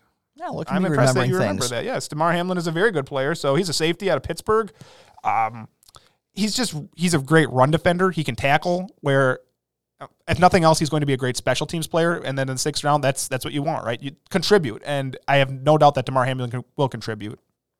So let's go to the defending champs, the Tampa Bay Bucks, who, what do you do for a team that is rolling it back, bringing everyone back for it? Everyone is signed on for another round. So what do you do at the end of the 1st round? What do you add? Whoever you want, essentially, is what that comes down to. But Joe Tryon, high upside, outside linebacker. Some say here's a chance to be a potential replacement to Jason Pierre-Paul. That's at least what the media has said, but I see Corey shaking his head as far as a different opinion. Let me hear it. Well, as I said, there's a theme at the end of this 1st round, right? Greg Rousseau, Joe Tryon, Odafe Owe, like all these guys that are like high upside pass rushers who opted out of last season. He has 14 career starts. Now, like I said, they don't have a whole lot of needs, right? They won the Super Bowl for a reason. So do I get why they took Joe Tryon? Sure. I get why they took Joe Tryon. You're hoping that, like you said, he's your next great pass rusher, but he's very tiny, like weight-wise. Now, can he put on weight in the NFL? Sure. You have a world-class weight room now, and maybe they get him to bulk up a little bit. But otherwise, it was a little early for me to take Joe Tryon, but it's not like outrageous. Thoughts on Kyle Trask as their 2nd round pick to, again, do you see him as the backup to Tom Brady, a solid, again, let's put it this way. Again, people tend to forget, you don't want you're not just drafting a quarterback to start. That's obviously the goal. But the NFL, you need good backup quarterbacks that don't have quite the same ceiling, but a good backup quarterback can make $10 million in a year. The very best ones get Chase Daniel. There you go. So is that something that Kyle Trask can be underneath Tom Brady, or what's the head scratcher here? Yeah, I don't get the Kyle Trask pick either. Kyle Trask is good, I guess. He looks like 6'5". Like, he looks like an NFL quarterback. His arm is so-so. It's saved by the fact that Kyle Pitts is amazing and Kadarius Toney's pretty good. So they have 2 1st-round picks who you don't have to throw down the field, so you can do short, intermediate stuff, and they're the ones that make you look good and pad the stats. He needs to learn, right? Bruce Arians is a good coach. He can coach him up. Do I think that we'll ever see Kyle Trask as a everyday NFL starter? No, I don't. I'm not sure that beyond the first 5 picks in this draft, there is another quarterback who will ever really turn into a starter. Between Kyle Trask, Kellen Mond, we're going to talk Davis Mills in a second here, I'm sure. So it's a strange pick. It's not the worst pick. They've also made a pick later on that round. They took Robert Hainsey. That's my favorite pick of their draft. What I like about Robert Hainsey coming from the Senior Bowl, here's someone who can versatility up and down the line. He can play all 5 spots. Yeah. The Dolphins moved him in with Brian Flores coaching that team. They put him at center, and they overall liked what they saw within it. So here's someone who, when someone goes down, again, you need someone who can plug and play anywhere when an injury happens. I think overall, for keeping a Tom Brady upright, I like that pick. Hainsey's stat you hear the most is 863 snaps at Notre Dame. Not one penalty in his career. Never got called for a penalty. My favorite pick that they made, though, is later on. They took Jalen Darden. It's a better version of Tutu Atwell, who we're going to talk about in a little bit here. It's probably the worst pick in this draft, but very small, 5'7", 174 pounds. But every time he touches the ball, there's literally a chance he's going to house this. He has 19 touchdowns on only 74 catches last year. 19 on 74 catches. He could be immediate special teams, like immediate punt returner, and he could be a slot option. We've seen Tom Brady have a lot of success with small slot options. This is definitely a Tom Brady receiver. I very much agree with that. Okay, let's do some of these guys who didn't have a first-round pick. Let's do it. Let's start with the Houston disaster. The Texans. The Houston Texans did not have a first-round pick. They have a big problem. Can we call them the massage parlors? Sure. Is that you can call them whoever you want to call them. Too soon? Too soon. Okay. We're going to go with, so they started off with Davis Mills. It is such a weird pick. So I don't know if Deshaun Watson will ever play for them again. It probably won't happen. I don't know where Deshaun Watson will play, but it probably won't be in Houston. Is that a fair assessment? I think he's back with them next year. I don't see any way that, unless the full-on everything comes out where then he's suspended for the year or whatever else is going on, he's not going anywhere else. No one is touching that until this is done. So to me, he has to at least keep up his ability for the next team. But could you see him sitting out saying, I don't care what happens, I'm not playing for them? Yeah, absolutely. It's a possibility. So Davis Mills was our first pick in the third round. We heard back end of the first round talk for Davis Mills, but I'll say this. If he has to play early on, he is going to get just destroyed. You watch Davis Mills at Stanford, you can see the tools, you see the big frame like Kyle Trask has, but 13 starts over like the last 4 years is not enough, and Houston is going to be a really bad team other than Deshaun Watson. If Deshaun Watson's there, they can probably win 5-6 games just because he's amazing, but otherwise this is probably one of the worst teams in the league. After that, they took Nico Collins, who I have down as my favorite pick, and a lot of these Michigan guys, you're going to hear like a lot of projectability, but they had such a bad team that they kind of fall, and he's a Michigan wide receiver. I like the skills, but that said, it's a lot of investment on a roster where it's probably not going to compete in a while. This is probably the most likely team to pick first next year, so they'll get him a quarterback, hopefully. It took Brevin Jordan. At least they have that pick now. That's right. They do Miami get a pick. no longer owns them. They do get a pick. Congratulations. You will get to take Sam Howell probably. It's a weird team. They have a lot of holes to fill. I'm not really sure if they did it. Brevin Jordan's a good receiving tight end. I actually thought he could go on day 2. Yeah. Let's talk Kansas City Chiefs. You know, they traded their first-round pick for Orlando Brown. We mentioned that here overall. Here's how I look at it for Kansas City as we pull up their overall draft. What I like what they did was they have revamped their entire offensive line, and I love the line that they have put together. I'm trying to remember from free agency, they made a big move for a guard, if I'm not remembering that. You got Orlando Brown in trade. You made a move for a guard as we pull that up.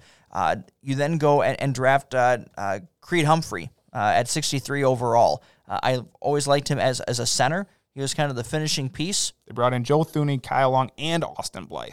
So they upgraded and free agency there. They did the trade. They added the center for it.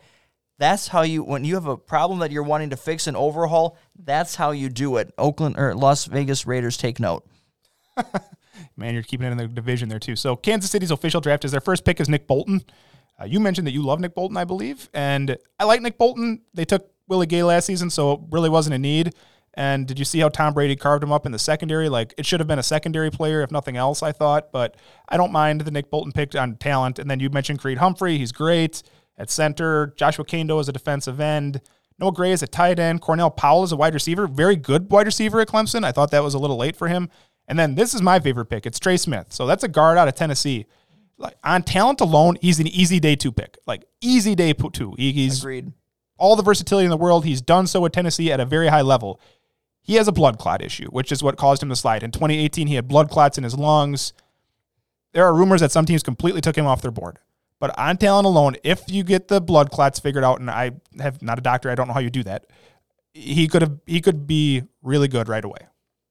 Yeah, that's one 6th, 7th round. You roll the dice on something like that. You roll the dice on talent and see what happens there. So I agree. I like that pick overall. For having less picks, I think they did a solid job. There's things they could have done better, but they definitely helped themselves for a team that is ready to win now. And with the number one goal of keeping Patrick Mahomes upright, I think they've done a very good job with that. Okay, let's get to my least favorite draft, can we? Yeah. The Los Angeles Rams. So, round 2, they took Tutu Atwell. Remember, they don't have a round 1 pick. That's Jalen Ramsey, I think, right? Okay. Got it. So, round 2 is Tutu Atwell. Then Ernest Jones, Bobby Brown III, Robert Rochelle, Jacob Harris, Ernest Brown IV, Jake Funk, Ben Skoranek, and Chris Garrett. You know what need this team doesn't have with Robert Woods and Cooper Kupp, and then signing Deshaun Jackson, and, drafting Van Jefferson last year? Wide receiver. So they took Tutu Atwell in the second round, who, on one of our shows, I said, this dude weighs 150 pounds soaking wet. He is 150 pounds. You are hoping that Tutu Atwell at 5'9", 147 pounds is Deshaun Jackson, who you just signed. You just signed it. It is so mind-bogglingly bad to me. Here's we talked about it before we got started. The best thing I like about the Rams draft is they at least know what their weakness is. This is why they keep trading their picks. If you're going to be terrible at drafting, trade them for veterans that are already pro-ready, that are already Pro Bowl talents, All-Pro, etc. That's the only way that their draft has helped them. They have not had a good draft in years. And again, if that's the case, those first-round picks are worthless to you in drafting. Keep getting teams that like to take up those picks, trade them for veterans that can actually help you. So they took Tutu Atwell, wide receiver. Then, I said, they already have 4 good ones. They took 2 more. They took Jacob Harris and Ben Skowronek. Like, what are you doing? You took 3 more receivers. So Tutu Atwell's the worst pick. Like, I just don't get it at all. Their best pick I'll give to Robert Rochelle, although I have every pick that they made in rounds 2 through 4 is a reach by at least 1 round, if not 2 or 3. Like, they drafted him too early. Most of these picks don't make any sense. Rochelle is at least the closest to value. He's got the tools to play corner at the next level. But if you watch, he's just okay at Central Arkansas. He's just okay. And if you're at Central Arkansas, you better be dominating. Like, you watch Quinn Miners at Whitewater, he's dominant. Like, he's throwing dudes around like they're cordwood out there. And Robert Rochelle is fine, but, like, he got lit up by Trey Lance in the one game that Trey Lance played this year. Like, they lit Central Arkansas up. So, I don't know if there is a good player out of this draft on the entire Rams team. I am curious to see Tutu Atwell with Sean McVay. I guess the fit I'm intrigued to see. It wasn't a need by any means, but I'm curious to see if anyone can use him in a different way. Maybe that is Sean McVay. I just don't know what he can do. What can he get open deep? He's so small. Let's put it this way.